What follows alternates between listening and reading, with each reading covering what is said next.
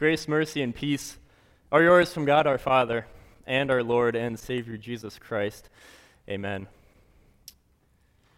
0 to 60 in 3 seconds. That's how fast the high-end exotic cars can accelerate. But it's also how fast life seems to come at us sometimes. It was true for Joseph. Life seemed to come at him as fast as a car can accelerate from 0 to 60. He went from thinking that he had an ordinary, earthly kind of problem on his hands to learning that the Savior of the nations was going to be born right in the middle of his little family. He was about to witness heaven meet earth.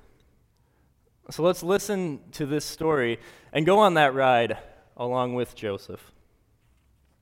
We read from Matthew, the first chapter. This is how the birth of Jesus the Messiah came about. His mother Mary was pledged to be married to Joseph, but before they came together, she was found to be pregnant through the Holy Spirit. Because Joseph, her husband, was faithful to the law and yet did not want to expose her to public disgrace, he had in mind to divorce her quietly. But after he had considered this, an angel of the Lord appeared to him in a dream and said, "Joseph, son of David, do not be afraid to take Mary home as your wife, because what is conceived in her is from the Holy Spirit. She will give birth to a son, and you are to give him the name Jesus, because he will save the people from their sins." All this took place to fulfill what the Lord had said through the prophet. The virgin will conceive and give birth to a son, and they will call him Emmanuel, which means God with us. When Joseph woke up, he did what the angel of the Lord had commanded him and took Mary home as his wife. But he did not consummate their marriage until she gave birth to a son, and he gave him the name Jesus. Joseph and Mary were just an ordinary couple. Joseph was a carpenter. Mary was pledged to be his wife. So as a Jewish couple, they were essentially married, but they hadn't yet joined together under one house to enjoy together all of the blessings of marriage. And so now, put yourself into Joseph's shoes. When you find out that Mary is pregnant, Joseph's thinking, I haven't been with her, and I only know one way that this could happen. There's only one explanation as to how Mary could have gotten pregnant. She was obviously sleeping around. So now I have this problem on my hands. What do? I can't possibly take Mary home to be my wife. I can't still carry through with my plan, can I? But on the other hand, do I want to divorce her publicly, bringing the shame down on a woman that is rightfully deserved for a woman who got pregnant out of wedlock? What was Joseph to do? He had a difficult problem on his hands, and it weighed heavily on his mind. Even though both options were viable options, Joseph didn't want to bring that public disgrace and shame upon this woman that he had planned to bring into his own home. And so he decided that he was going to divorce her quietly, taking care of the problem, but also taking care of the reputation of this woman that he had once planned to have as his wife.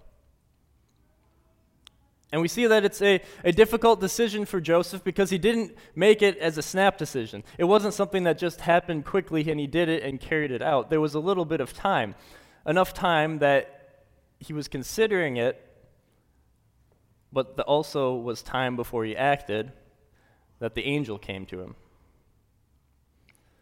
And so now this isn't a difficult situation for us to think of. It's not difficult to imagine a couple that's engaged and everything's going well, and then all of a sudden, out of nowhere, a pregnancy. And what is the man to think?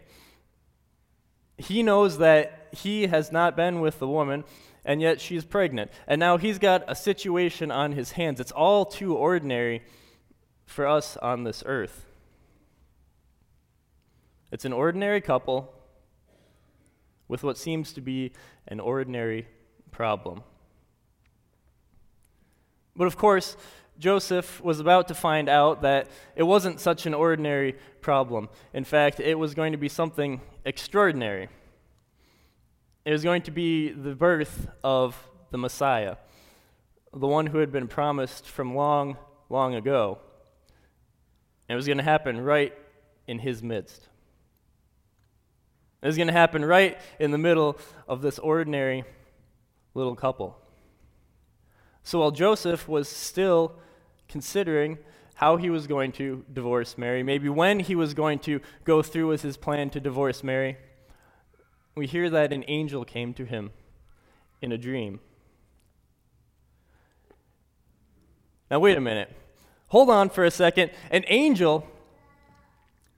Whoa, this just went from ordinary to extraordinary, right? You've got two people, they've got this problem, ordinary, angel, extraordinary.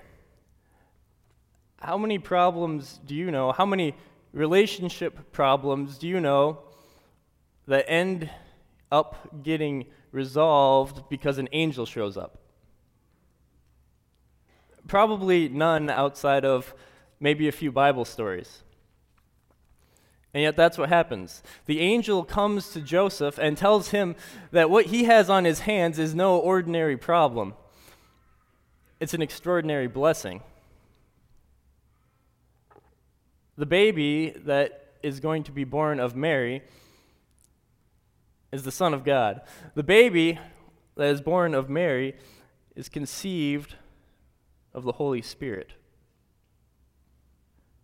The angel tells Joseph not to be afraid to take Mary home because he doesn't need to worry that she's been unfaithful to him. He doesn't need to worry that bringing her home is going to cause more problems.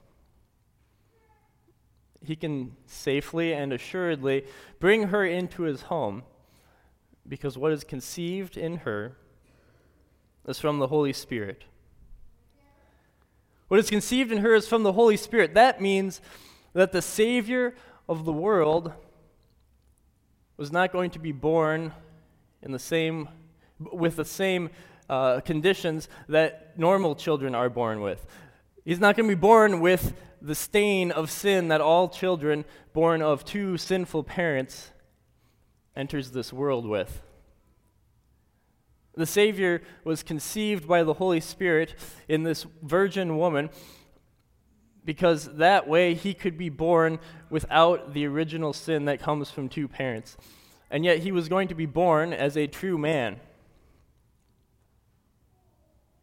So true God and true man, born of a woman, just as it was foretold, and entering this world without sin.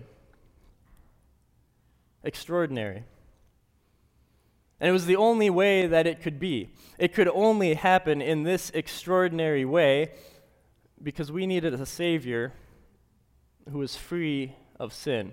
We needed a Savior who could take our place as a perfect and holy sacrifice. We needed a Savior who was perfect and sinless to take the sins of us who are not perfect upon himself and sacrifice that himself upon the cross, wiping those sins away. What was conceived in Mary was of the Holy Spirit because it needed to be that way. Let there be no doubt about who this child was. He was the Savior, and that's why we hear that the angel also tells Joseph something more. She will give birth to a son, and you are to give him the name Jesus, because he will save his people. So first, Joseph learns that what is conceived in Mary has been conceived in this miraculous way. It's from the Holy Spirit, And now he learns that this is going to be the Messiah that has been promised for so long, and you're going to give him this special name, Jesus, because he is going to save his people from their sins. That's extraordinary too. It's extraordinary that this child is the one that has been waited for so long. He's the one that's born of the virgin, not one that was born of ordinary parents in the ordinary way, but was born miraculously in an extraordinary way. This was the one who was designated to save his people, and that's why he was given the name Jesus. Joseph, don't be afraid to take Mary home as your wife, because you're going to be serving the Savior. By taking this child and mother into your own home, you're going to be serving your Savior by providing for him a house, a home, and all the other comforts that a father provides for his household. Joseph, something amazing is happening in your presence, and this is how you get to be part of it. So Joseph hears from the angel these extraordinary words about this ancient prophecy. And Matthew tells us, after we hear what the angel says, that this was all fulfilled prophecy. This was done. This happened in this exact way, that the virgin would conceive and give birth to a son, and they would call him Jesus, all because this is the way God said it was going to happen. God would come to be with us, Emmanuel, which means God with us. It's not just the miracle of the conception from the Holy Spirit. It's not just the miracle of the virgin birth. It's the whole thing that is extraordinary and amazing.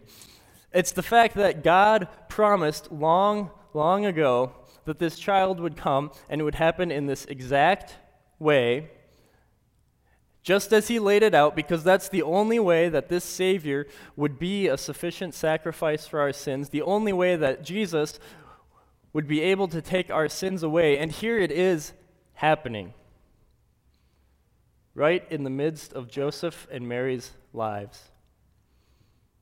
This is the way it's happening, right before our very eyes.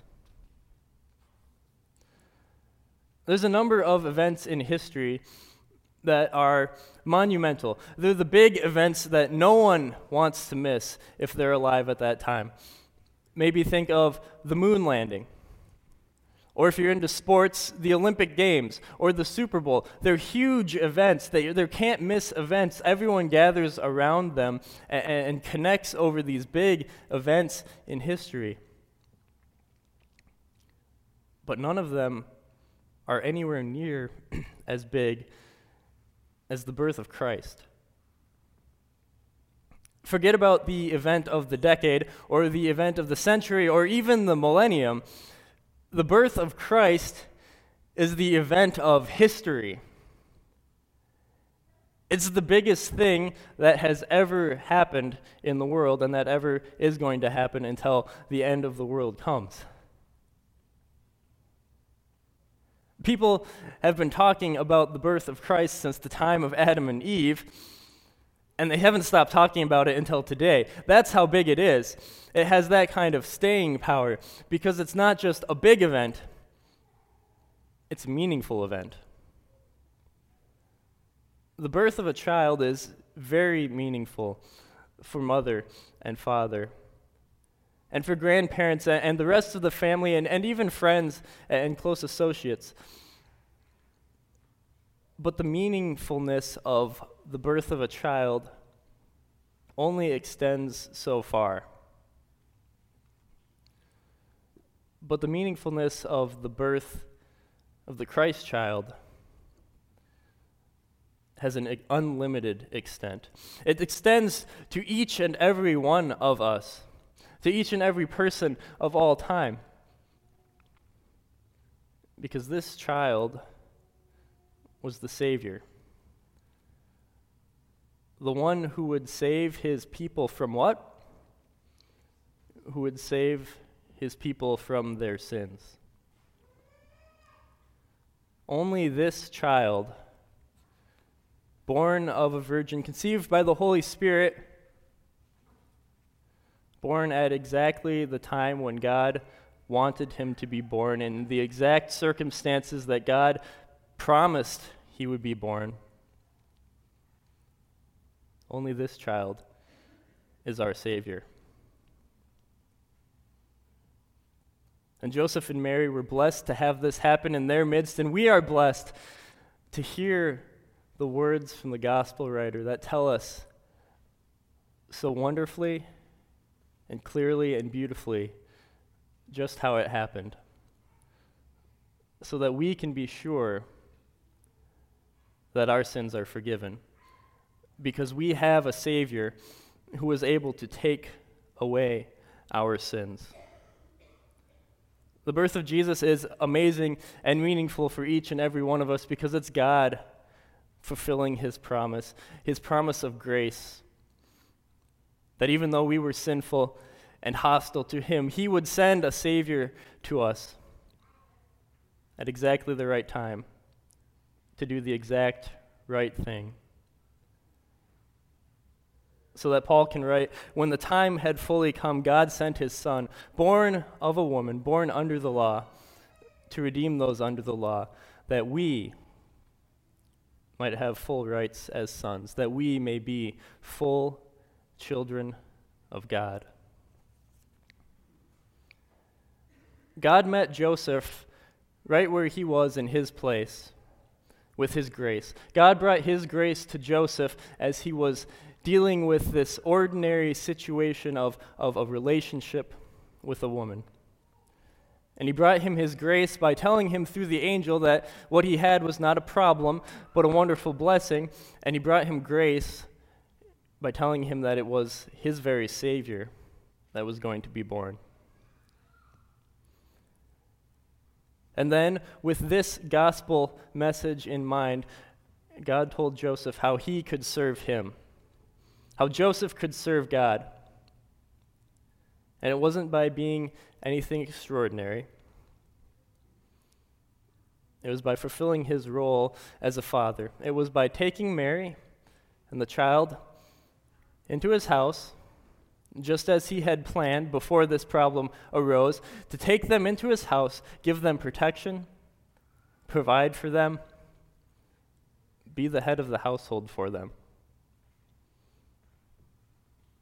This is how God asked Joseph to serve him. And it's a comfort for us, not only because we get to see the joyous occasion of our Savior's birth and how God carried this out, but because we get to see how God uses his people in their situations to be the bearers of his grace.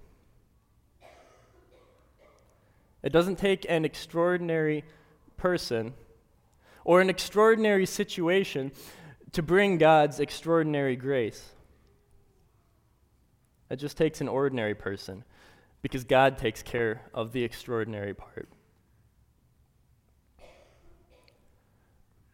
So serve God wherever it is that you are in life, in whatever role he has placed you into.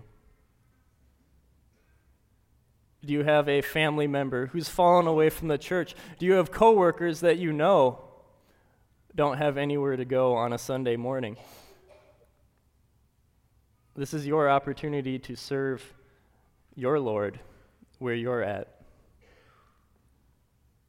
Have you ever been in a conversation with someone who's told you about all of their problems, and there seems to be no solution?